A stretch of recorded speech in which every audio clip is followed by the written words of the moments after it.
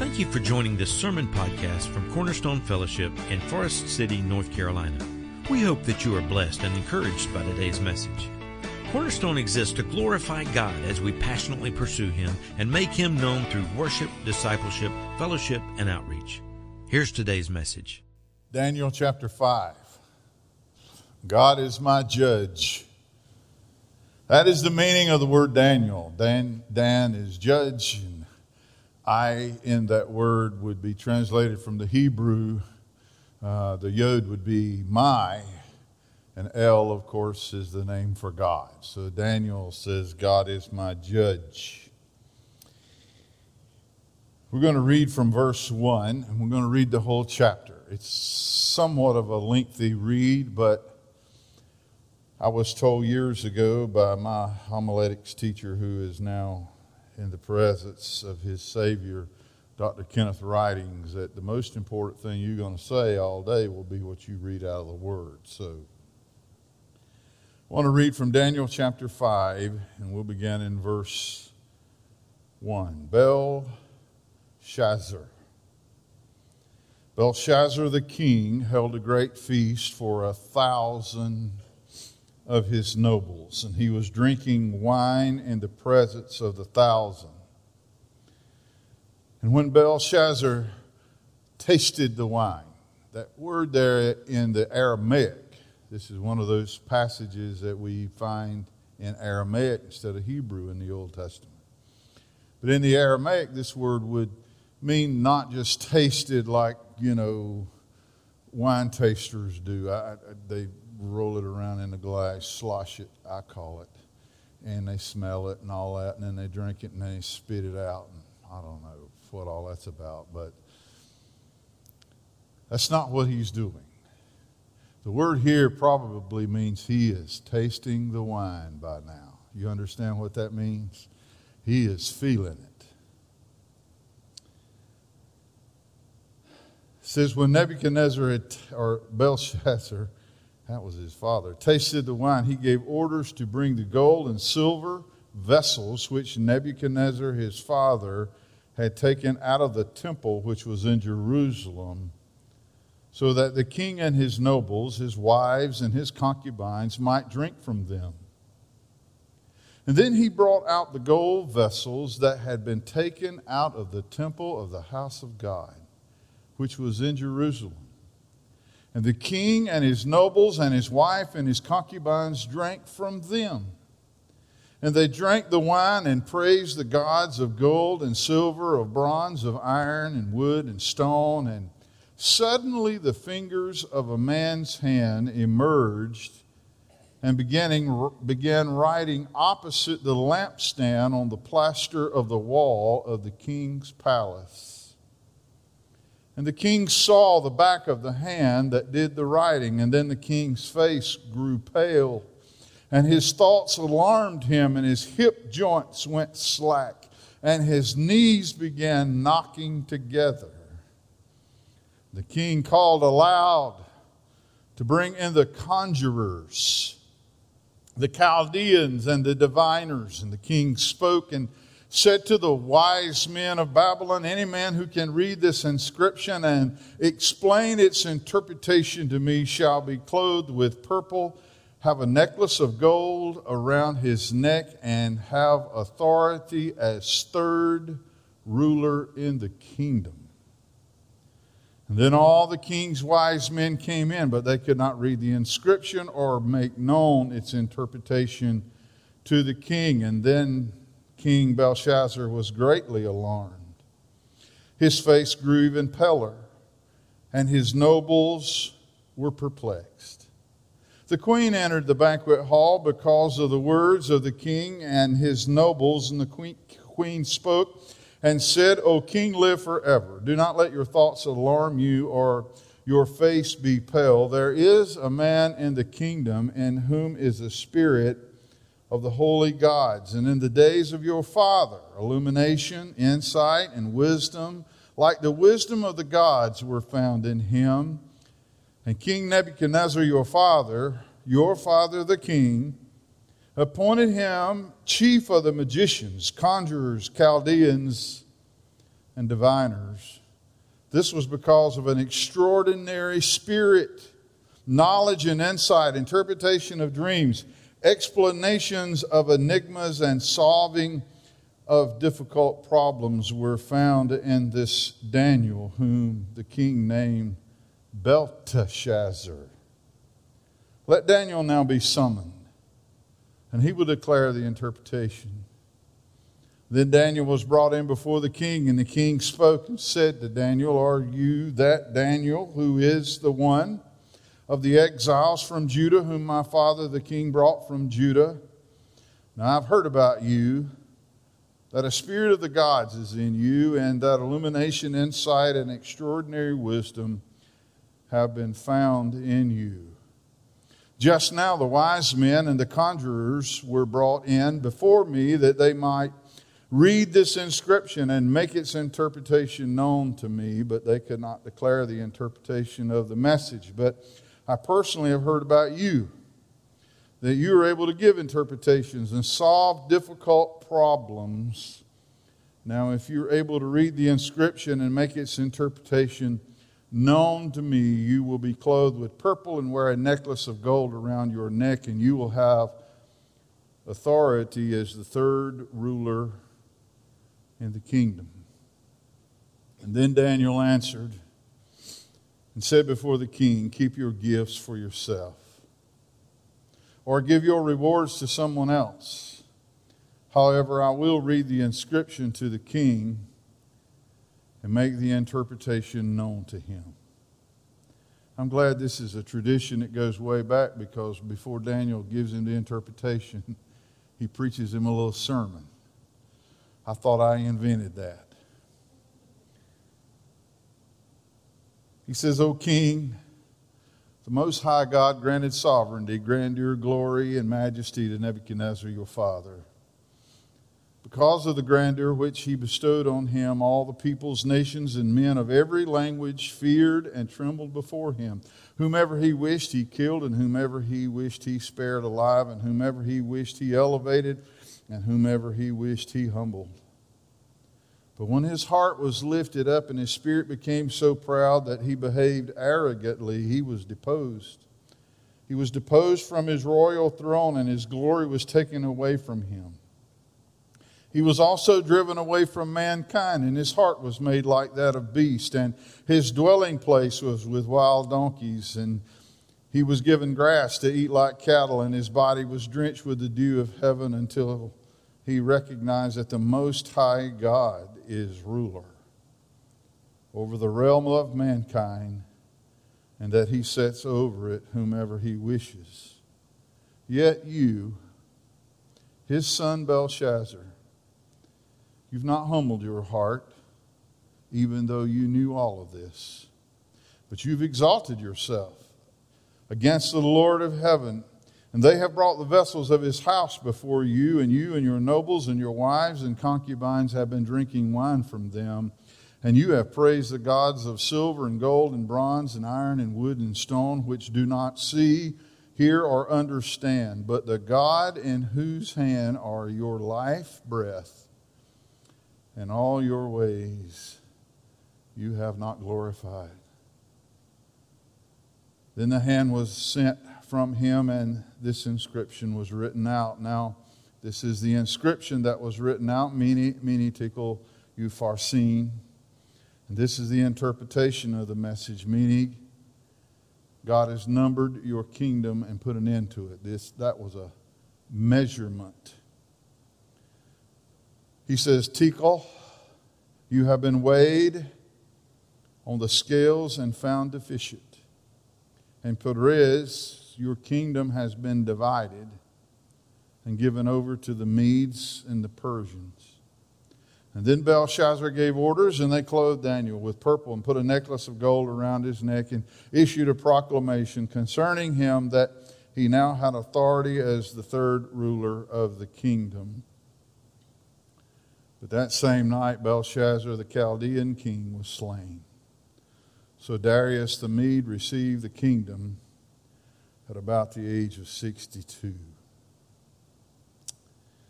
I hate just diving in anywhere in Scripture and not setting the scene somewhat. I want to know what's going on here.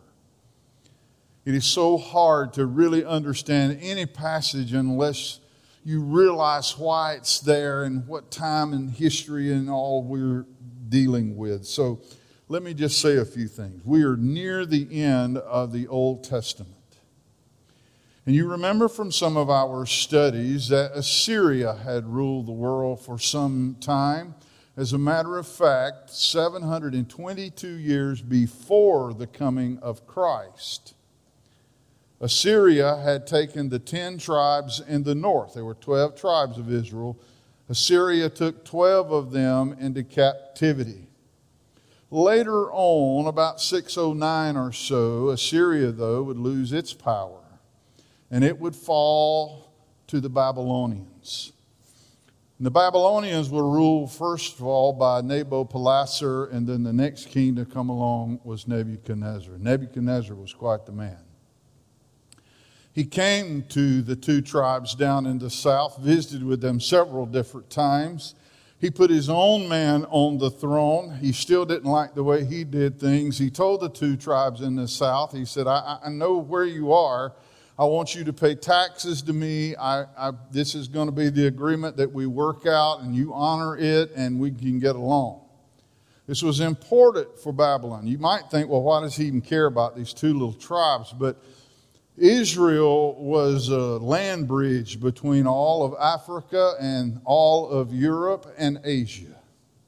And you went right through there. As a matter of fact, in that day, you went right through a little valley, or it was a huge valley, between the mountains, and the mountains and the sea would force you into it, and it was a passageway called Megiddo, or the Valley of Megiddo. Napoleon said it was the greatest battlefield in all the world.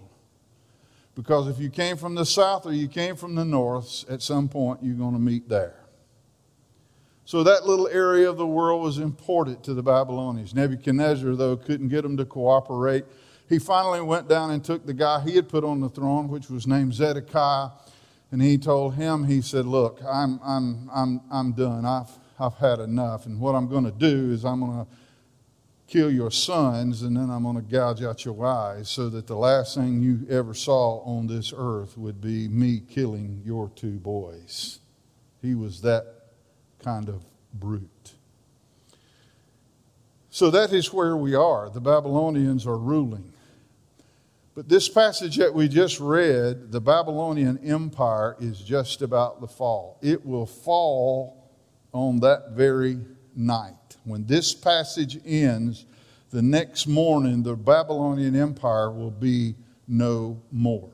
It's hard to know what to compare that to. It would be much like the Roman Empire in the New Testament. It didn't fall within the confines of the New Testament, but about 400 years after the New Testament closed, the Roman Empire would fall. Here are 2 empires that nobody ever thought would fall. They were just too strong, too powerful, too mighty, and there was just no way that it was ever going to happen, but it did happen. Cyrus will come to the throne of the Persians. He will let the children of Israel return back to their homeland. We read about this in Ezra and Nehemiah. God raised up 3 prophets during that time. That was Haggai, Malachi, and Zechariah. Not in that order. But he would raise up those 3 prophets. Esther, we read about her during this period of time as well. But we are right near the end of the Old Testament. And then there will be 400 years of silence. And then the New Testament will open. So the Assyrians fall to the Babylonians. The Babylonians are going to fall to the Persians. The Persians will later fall to Alexander the Great and the Greeks. And then the Greeks will fall to the Romans. So that's where we are. Now, I hate to go through all of that, but I think it's important. This is a powerful, powerful empire.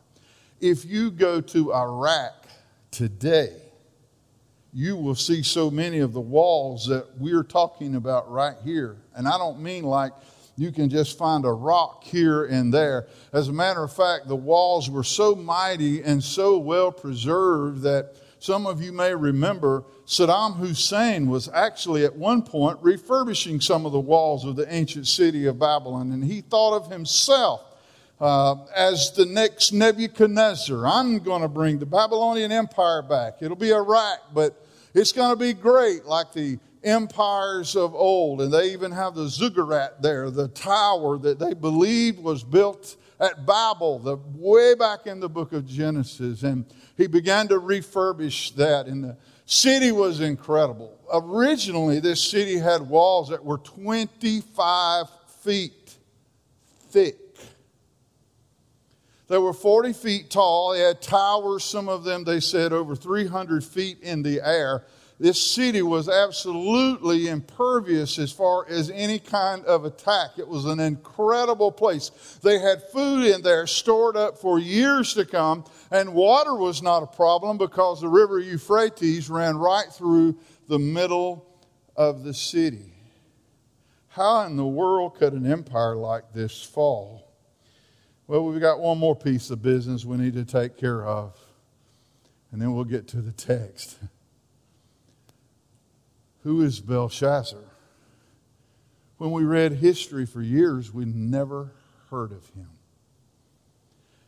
And especially liberal scholars, I'm not sure what the more conservative ones thought, but for centuries, because we never heard of Belshazzar in any of the history books, as far as we knew, according to history, Nabonidus was the last king of Babylon. So as far as we knew, and a lot of people would say this, that basically Daniel made this whole story up. That there never was a character named Belshazzar. But in 1881, there was an Assyriologist. I don't know if you've ever had an appointment with an Assyriologist. I hear they charge a lot. Hormuz Rassam. He was an Assyriologist in 1881. And he was digging in an area in what we would know of as Baghdad. And it's probably on the screen or will be. But there is a cylinder called the Cylinder of Nabonidus. And on that cylinder was written in cuneiform some history that dated all the way back to the time of the passage that we just read. And Nabonidus said, for the last several years of my reign over Babylon, I stayed in a little town called Tameh, and it was down in Saudi Arabia. It was sort of like Camp David, where the leader went and got away from everything. He said, I stayed there for years. And then, he says, on this same cylinder, he said, I had a son named, guess who? Belshazzar. And he said, Belshazzar ruled over Babylon back in Babylon. And we were co-regents. He ruled and I ruled. We divided the kingdom between myself and my son. Do you understand now when he said, I'll give you a third of the kingdom if you can decipher this, Daniel? It's split 2 ways now. It will be split 3 ways if you can decipher this message that I see on the wall. So I say all of that to let you know when people begin to tell you, well, you know, I saw this thing on the History Channel and they had never heard of Belshazzar or whatever. We have more than one time found egg on our face because we were too big for our britches and thought we knew more than we did. People have been trying to make the Bible into a fairy tale for a long time. And they fail every single time. I want to tell you one more interesting thing. You say, man, one more interesting thing, we're going to be here till dark. No, I promise we won't. Right before dark. I had no idea when I started reading this sermon. Now, one thing, we're preaching a message entitled The Fall of Empires or the Death of an Empire. Imagine my surprise when I got up early this morning and looked and saw where Alabama had been beaten. I thought, man, this must be of the Lord. I don't have a dog in that fight. I don't know. I just know that I never thought that would happen. But I found out some other interesting things. If you go back to some of the ancient documents, and I got into some of these this week, but if you go back to some of the ancient documents, this little town called Thymais, it fell on the 13th day of Tishrei. It fell on the 13th day, I believe it was, of Tishrei. Or maybe 14th day. I don't remember the exact day for that. But it fell in the month of Tishrei, which is in October. And I remember when I was looking at it, going through and figuring out when that would be. And somebody did that for me. I'm not smart enough to do that. But I was curious enough to keep looking until I found it. This day, October the 10th, 2,559 years ago, Thymais, where Nabonidus hung out, trying to figure out how to pronounce his name, that city was destroyed. 2 days later, which will be Tuesday of this week, is the fall of the Roman Empire. I don't know how you plan to celebrate that. 2,559 years ago. Something I didn't plan, but I guess we're right on time with this. We're preaching some events that happened this week a long time ago. I guess that's fitting because some things never change. Empires fall. And no matter how great they are and mighty they are, I can tell you, they crumble. God is the only constant in this world. And I can tell you right now, being a part of the United States of America, which I believe is the greatest nation that has ever existed on the face of this earth, we are facing issues right now and that I do believe could be very detrimental to our very existence if we are not careful. I think we'll lose our way of life way before then. But I think eventually, like all empires that forget God and decide to do things on their own way, I think this great empire one day has a date that will be at the end of it as well. I tried to outline the passage in some way that we could remember all of these. I finally decided to just list them. And that's about all I'm going to have time to do. But I want to give you 9 reasons why empires fall. And they're all right here in the text.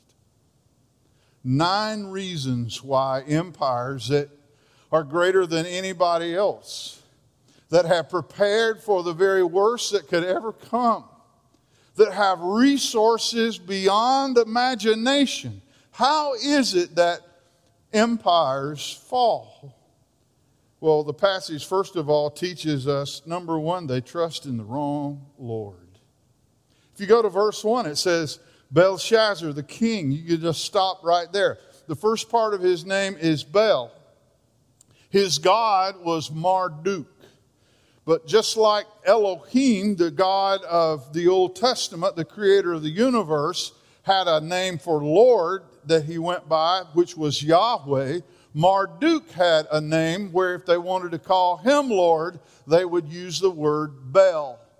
So Belshazzar means Lord, protect the king.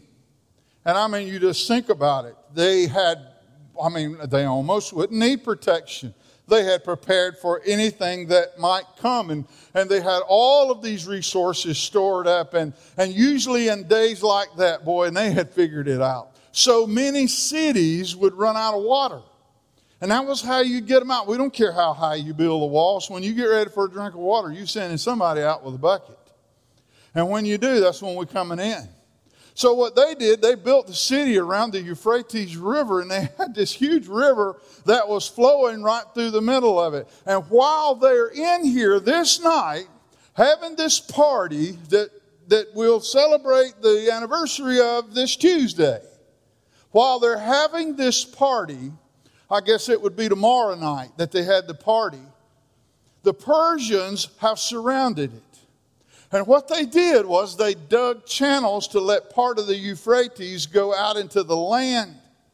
And then when the Euphrates went out into the land and got out of its banks, it went to sinking. The river level went down. And when it went down far enough, they got down in the water. And the Persians came in the city using the very thing that the Babylonians thought would keep them safe and supplied forever. Trusting in the wrong Lord. That's how empires fall. You know, I'll tell you in a heartbeat, boy, I'm so proud to be an American. And I am a patriot. You know that about me.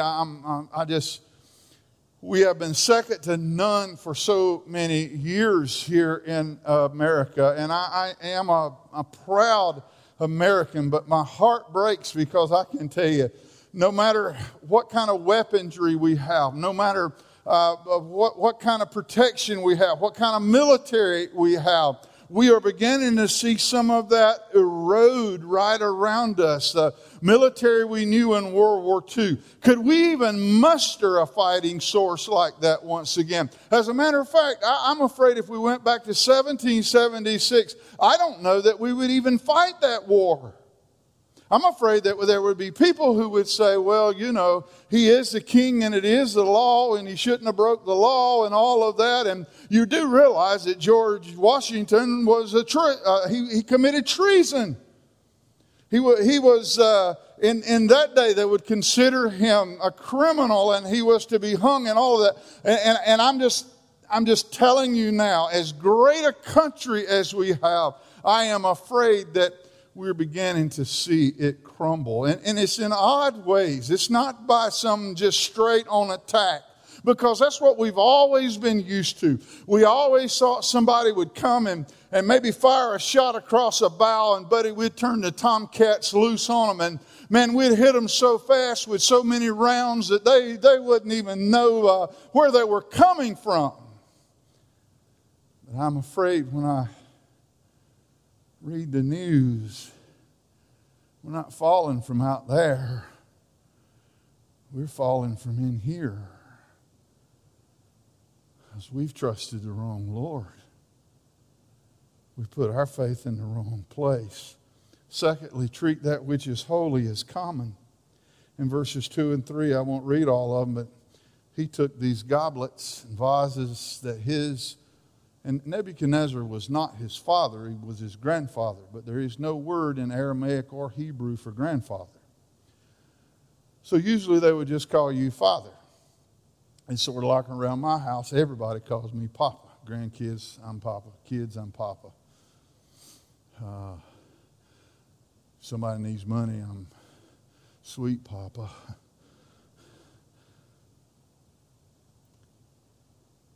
Nebuchadnezzar was actually his grandfather. But Nebuchadnezzar, when he went and took the last two tribes, he went to Jerusalem. And God was already, I'm going to tell you something, he had already had it with his people. They had turned their back on him so many times. When Nebuchadnezzar got to the temple, I'm talking about the temple in Jerusalem. You know the place where if you walk past a certain spot, you just kill over dead. He walked right through the front door. He walked right through the veil that went into the Holy of Holies. He just cut his way right through, opened everything up, said, load all this junk up, we're taking it home. The Israelites had to have been blown away. They'd never seen anybody come out of there alive that went in there that wasn't supposed to. But here was the point. Because they had treated that which was holy as common, they had gotten to the place that they no longer held God in esteem like they should have. They had a temple, they had sacrifices, they had a building, they had all kinds of utensils and all kinds of processes for worship, and they still offered the sacrifices and all of that. But God says, I tell you what I like better than sacrifices. And you've never seemed to figure that out, Israel. I like obedience. I like it when I tell you to do something, that you do it because you know I am God and you know that I know what's best. But you've gotten away from that. And yeah, you still have a temple, but guess what? You don't have that ominous presence anymore. And Nebuchadnezzar hauled it all the way Now, even Nebuchadnezzar seemed to keep all of this stuff stored away. He had a reverence for God because he had some dealings with God. He had some dealings with God at the fiery furnace. And then Daniel recounts some things that God taught Nebuchadnezzar. So I don't think Nebuchadnezzar would have ever done this. But Belshazzar is a fool. And Belshazzar said, I tell you what, this old wine's making me feel pretty good. I know where there's some fancy glasses. My grandpa went down there to that holy temple, that place where you couldn't get in. He got in. And he brought all these vessels back. Let's fill them up with wine. I got all of these sluts in here with me and my wives and all of this trash going on. And we're having this orgy tonight. I'll tell you what would make it better. Let's take the utensils that used to be used to worship the God that we defeated. Let's bring them in here and fill them up with something to drink and make use of them. He took what was holy and treated it like it was common. It didn't say he desecrated them in the sense that he did something terrible other than drink out of them. And I thought about that. It's the same way with us today. We take holy things like marriage. I'd say we pretty well desecrated that in a lot of ways. But we just, the way these things start is, we start out going, well, I know marriage is holy and it's a gift from God and it's supposed to be forever, but mine's not working out, so I'm going to try another one. And if that one don't work out, I got my eye on somebody else, and on and on and on, and people fool around and they're not faithful and all of that. And then sexuality, that was designed by God. That was another thing that was holy. It was set in stone in the Garden of Eden. We've taken that and just absolutely trashed it. The list could go on forever. There's so many things that God holds to be sacred. I made them male and female, but they decided they'll be whatever they want to be. And they shake their fist in my face. We've taken the holy and treated it as common. Thirdly, they worship the wrong God. It says they drank wine and praised the gods of gold and silver and bronze and iron and wood and stone. The best definition I have ever heard of idolatry came from Augustine. He said, idolatry is worshiping anything that ought to be used and using anything that ought to be worshiped. Let me read it again. Idolatry is worshiping anything that ought to be used and using anything that ought to be worshiped. Holding God as sacred. And I know sometimes that we say, oh yeah, well, God's number one. It's almost like an afterthought. Who do you love most? Well, I love God first. And then got to say that. But I can tell you, and this convicts my heart greatly, that for which I would give anything and accept nothing in exchange, that is the most important thing in my life. I wrote it down because I didn't think I could remember. That for which I would give anything and accept nothing in exchange, that is the most important thing in my life. And that is my God. I can say, oh, yeah, but, yeah, of course, he's first. All of that is like superstition, you know.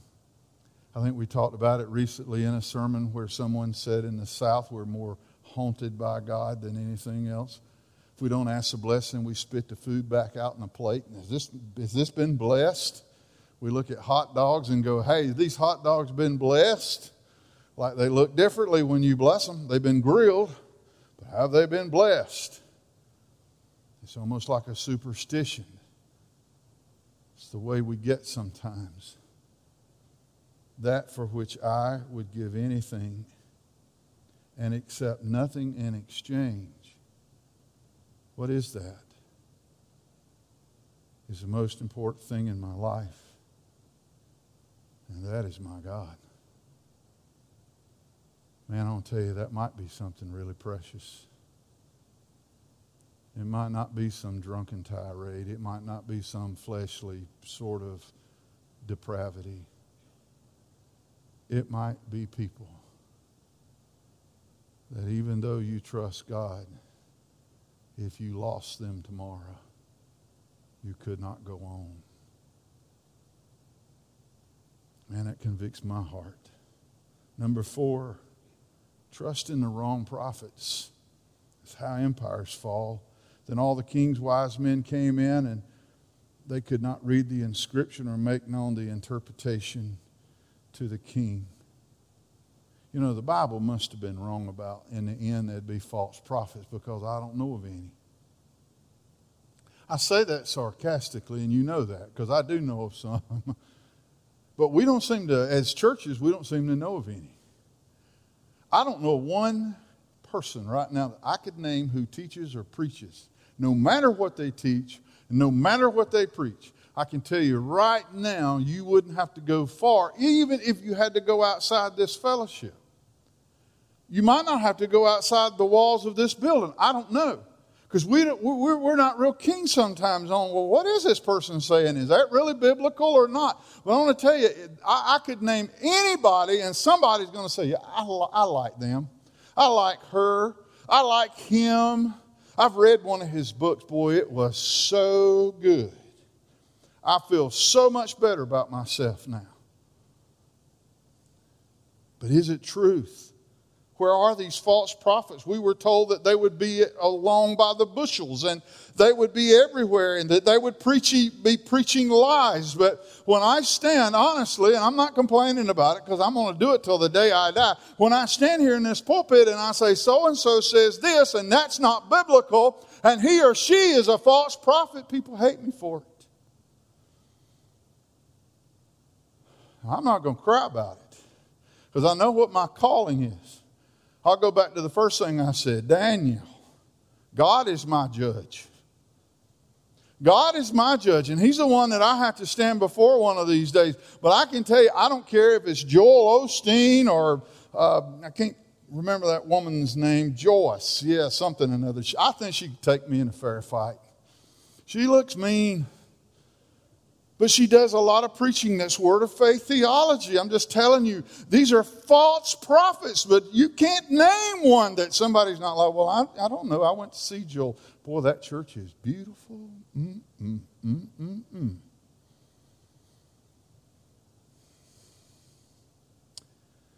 don't know where all our false prophets went. I tell you what I think happened to them. I think we stopped measuring them by how well they represent God and measure them by how well they represent us. Boy, that's my kind of preaching. Good. I hope it's God's, because he wasn't called to represent you. He was called to represent God. Number 5, avoid listening to the men of God. Boy, this one breaks my heart. It says Daniel was brought in. King spoke, said to Daniel, are you the Daniel who was one of the exiles from Judah whom my father the king brought from Judah? He's talking about Nebuchadnezzar. Man,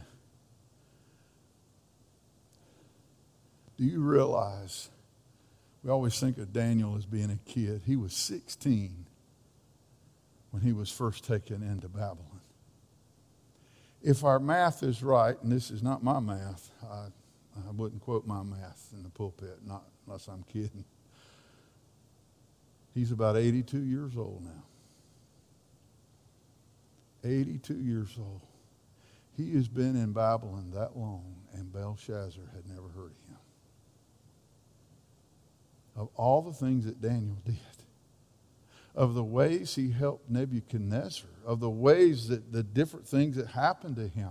After all of that, so many things that happened in Daniel's life and so many ways he guided. You remember the Chaldeans couldn't help Nebuchadnezzar figure out his dream and all of that to very start with. Daniel and Meshach, Shadrach, and Abednego, they were young, bright individuals that were brought back. Nebuchadnezzar didn't kill everybody. If you looked like you had something that you could offer Babylon, he'd take you back alive. And these young men did. They were smart. They were sharp. And he knew it. And they always outdid his crowd.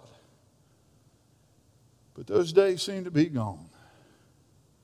Old Daniel, It's a good thing that Belshazzar's wife had heard about him, because Belshazzar knew nothing at all about him. I love what she said about him. She said in verse 12, he's good at solving difficult problems. Literally in the Aramaic, that means he's good at untying knots. They spoke very literally in the Hebrew and the Aramaic. He can take a tangle and he can get her undone. And you got a tangle, buddy. This guy can undo some knots. He can take that which seems impossible and he can figure it out. Boy, we live in a world today that, you know this, I do too. There's no need to harp on it, but boy, we know movie stars, we know football stars, athletes, NBA people, whatever, NBA people. There's your phrase of the day. We know all of them, but I bet you we could name some preachers that changed the world. If you get much further along or deeper than Billy Graham, people are not going to have a clue as to who you're talking about. And if this world lasts much longer, we won't know who he is. You'll have to go to his museum in Charlotte to find out what he did. We forget him pretty fast. Number 6, believe money and power can fix anything. That's how empires fall. And Daniel answered and said to the king, keep your gifts. Now, Daniel already knew tonight you're not going to be awake. You're not going to be alive in the morning. You're giving me something you don't have. Isn't that incredible? How'd you like to live in a country that kept giving away stuff they didn't have? Well, that'd be frightening, would it not? Yeah, I know. He said, you don't have an empire. In a few more hours, you don't even know it. The Persians have already surrounded the place. They're swimming under the wall right now while you swim in the wine, buddy. You won't be here in the morning. And it says when the Persians came in, historical record says the Persians found Belshazzar sitting in a chair in his quarters by himself with a knife in his hand about to take his own life. But they were nice enough to oblige him. And they killed him on the spot. This very night. This very night. Man, money, power, believing it can answer everything. Do you know, and I said this before, you probably remember, but we had 60 years as a nation behind us and 11 presidents before we spent our first $1 billion. Now, I know those were different times, okay? I got that. So let's account for economy and inflation and all of that stuff.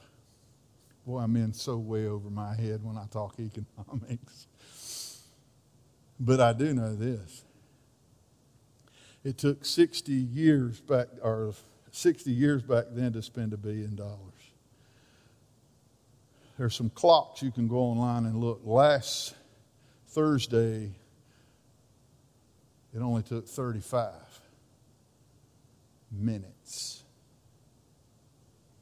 Last Thursday, every 35 minutes, and that's that way every day. I just happened to catch that one. America spends $1 billion every 35 minutes. So this is what, a $2 billion sermon?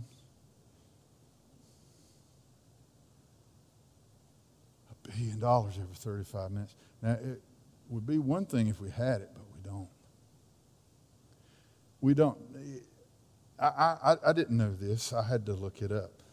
Our national debt, not our economy, our national debt right now is larger than the economy of Japan. The whole economy. And Germany. And the United Kingdom. And China combined. We owe more than their countries' economies put together. And we are borrowing it like a drunken sailor, buddy. we've got some people and it's on both sides. It's not about one political party over another, and they all spend money. I don't know. Good Lord, have mercy.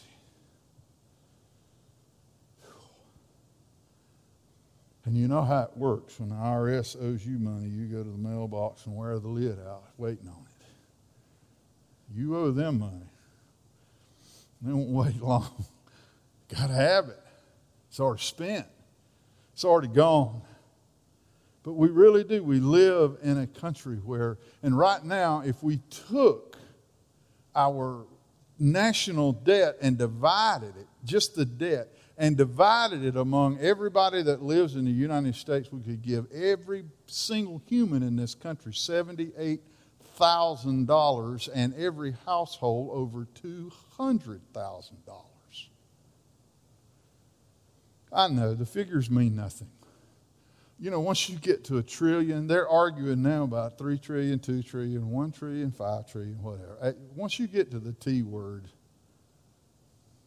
I don't know that it matters anymore, especially when you don't have it. But we've thought for years that money can fix anything. That's how empires fall. Number 7, refuse to humble ourselves. Refuse to humble oneself. Yet you, his son Belshazzar, you've not humbled your heart. Even though you knew all of this, you've seen this happen before. And we, in our world, we've seen it happen before. We're not stupid. We've seen countries go down this same road. We see the economy get all out of sorts. We see tyrants come to power. We see nations destroyed. Nations that no one could defeat wind up crumbled into ruins. Why didn't we learn something from that? Jorge Santillana. You won't remember the name probably, but you'll remember what he said. Those who do not remember the past are condemned to relive it. That's who said that. Jorge Santillana. We're condemned to relive it because we don't remember it. We're thinking, no, but this is different. We elect our officials. Well, Germany elected Hitler. That was a democracy. They elected Hitler. And I guarantee you there were people that when he was rising to power, we're going to look, we got checks and balances in place. That's not going to happen here. We got this and that. And we got, you know, I hear people in America say, well, we got the Constitution. That's what's going to protect us and blah, blah, blah. And we got different branches of government and all of this, that, and the other. We are just as big of fools as all of those who have come before us, friend. We're fools. Number 8, failed to glorify God. He told him in verse 23, he said, but the God, you've praised the gods of wood and stone, silver and gold and all of that. He says, but the God that in whose hand you are in, you're in his hand. You don't even realize that. And he holds your breath, your next breath in his hand. Whose hand you are in, your life breath and all your ways. Everything you do with permission from your Creator, and you have failed to glorify him. The very air that you breathe and everything you do, that God holds you in his hand, and you have shaken your fist in his face and mocked him. Belshazzar, you are a fool. And then last of all, be ignorant of the message of God. This writing on the wall, it's not that Belshazzar himself didn't know what the words were. These words are Aramaic. They're passive participles. You are being weighed. You have been found wanting. He knew Aramaic. He knew what the words were. But he couldn't figure out what they meant. Because they were like measurements and divisions. If you take this and cut it into 2 parts, you got one of these. That's what the words were. They were words that they would use in the marketplace every day. So it's not that the words are strange, it's the interpretation of them that they could not figure out. It was not a foreign language. The main problem for Belshazzar was these words had no significance for him. I think the hand writing on the wall shook him up pretty good. It looks like he's the only one that saw it. That terrified him. But he had no idea. And he brought in his wise guys that's supposed to know about all that stuff, and they couldn't figure it out either. But they knew what the words were. They just didn't know what it meant. I'll close with this today. You ever look around and wonder, does everybody have the same Bible I do? I bet you have. Yeah, they do. I mean, I'm with you. I've wondered.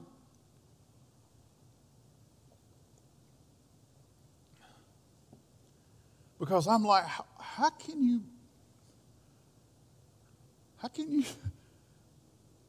give me a minute. I'm overwhelmed. How can you look at that and go, yeah, God's okay with that? What? Sort of like when your parents used to look at you. My dad didn't look at me and say this. He never really said very many cool things like that. When it was time for discipline, he didn't say anything. But I've heard parents say, what part of no don't you understand? I always thought that was cool. My dad just skipped all that and went straight to the flailing. And he said, I'm not going to count like some parents do. You count. Here we go. 1. But I wonder sometimes, when it is so plain, what part of that don't people get? Why am I still, right now,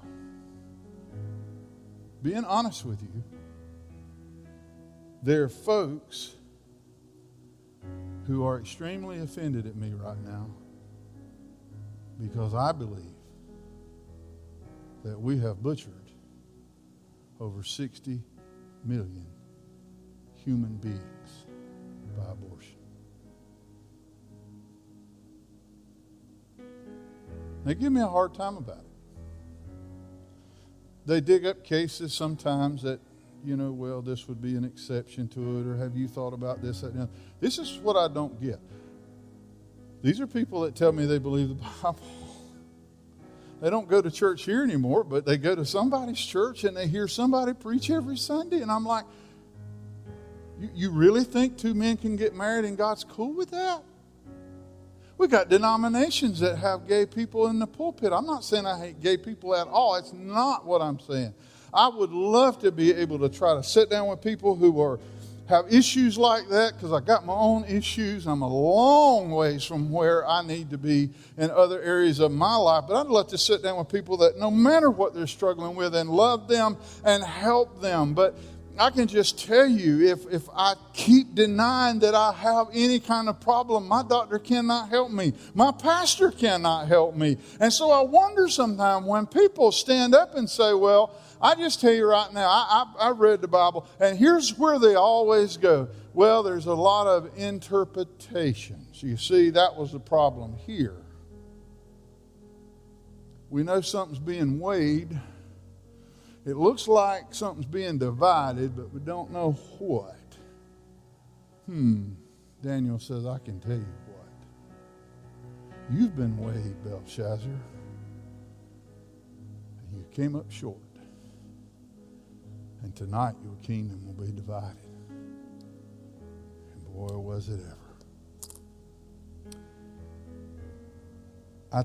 I don't know what to do sometimes, honestly. I don't want to make enemies. It does me no good. I'm way too old to sit around and get any kind of jollies from just ticking somebody off. But I have to preach the truth. And there's some things the Word of God is clear on. And just because we love the fog, we love that. We love saying, well, we just don't know for sure. Well, there's no reason not to know for sure. There are some things that we don't know for sure, but there's some things that we do. We do know. And we can't dodge around that. There's one way to have a relationship with God, and that is through His Son, Jesus Christ. What's going to happen to the millions of Hindus? They're going to need to hear about Jesus Christ and trust Him as their Savior. What about the millions of Muslims? They're going to have to hear about Jesus Christ and trust Him as their Savior. That is the only way they can have a relationship with God. Pastor Mike, are you saying that all of those people are going to die lost that live way off over there where we're not even preaching? I'm afraid I'm not the one saying it. The Word of God says it. And if we'd get busy worrying more about who all we hadn't told than who all hadn't heard, maybe more of them would hear. I'd love for us to pray together this morning. Let's pray for our country. Let's pray for our world. Maybe you're here this morning and it's not an empire that's fallen. Maybe it's your life. It's not just empires that can disobey God in these ways. Maybe it's you. Maybe you've put some things before God. Maybe you've depended on finances to kind of always fix things, or whatever. It can happen to any of us. Let's pray together. Lord, we come to you right now and ask you, Father, help us. Help us to know, God, what to do. We beg you for guidance, Lord. When do we step into the palace? When do we step into the marketplace of ideas as Christians and take a stand for the truth? And how do we go about that, God? Lord, I pray for discernment, first of all. Help us to know when we're really standing up for you and when, God, we're selfishly just trying to win an argument. Help us to know, God, when we've made it about ourselves and it's not about you at all. Help us, Lord, to be like Daniel, to maybe be so elusive sometimes that some may not even know who we are. But when it is time to speak, and we speak with authority and power, and we speak your word, God, and we speak it plain, and we speak it clearly, Lord. I pray for your help in that, God. I pray for any relationship that maybe I have hurt selfishly, God, or of the flesh. But I also pray, God, that you would continue to give me your word and help me, Lord, to know how to say it in love and with compassion, but also, Lord, with conviction and clarity. I pray for us as a church, God. I pray that we'd be a light in this darkness. We all know it's dark. We can talk all day about that. Help us to be a light in the darkness, God. Help us, Lord, to show people, to live the kind of life that people would look at us like they looked at Daniel. And they knew that that man has a power of God in his life. He's got the ability to do things and live in a certain way. He proved it over and over, God, because you lived inside of him, God. I pray it would be that evident in our lives. Help us now in Jesus' name.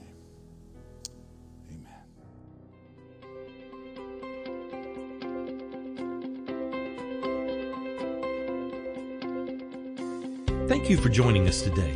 If you have any questions or would like to know more about Cornerstone, please visit our website at servantsway.com or email us at office@servantsway.com. Cornerstone Fellowship is located at 1186 Hudlow Road, Forest City, North Carolina.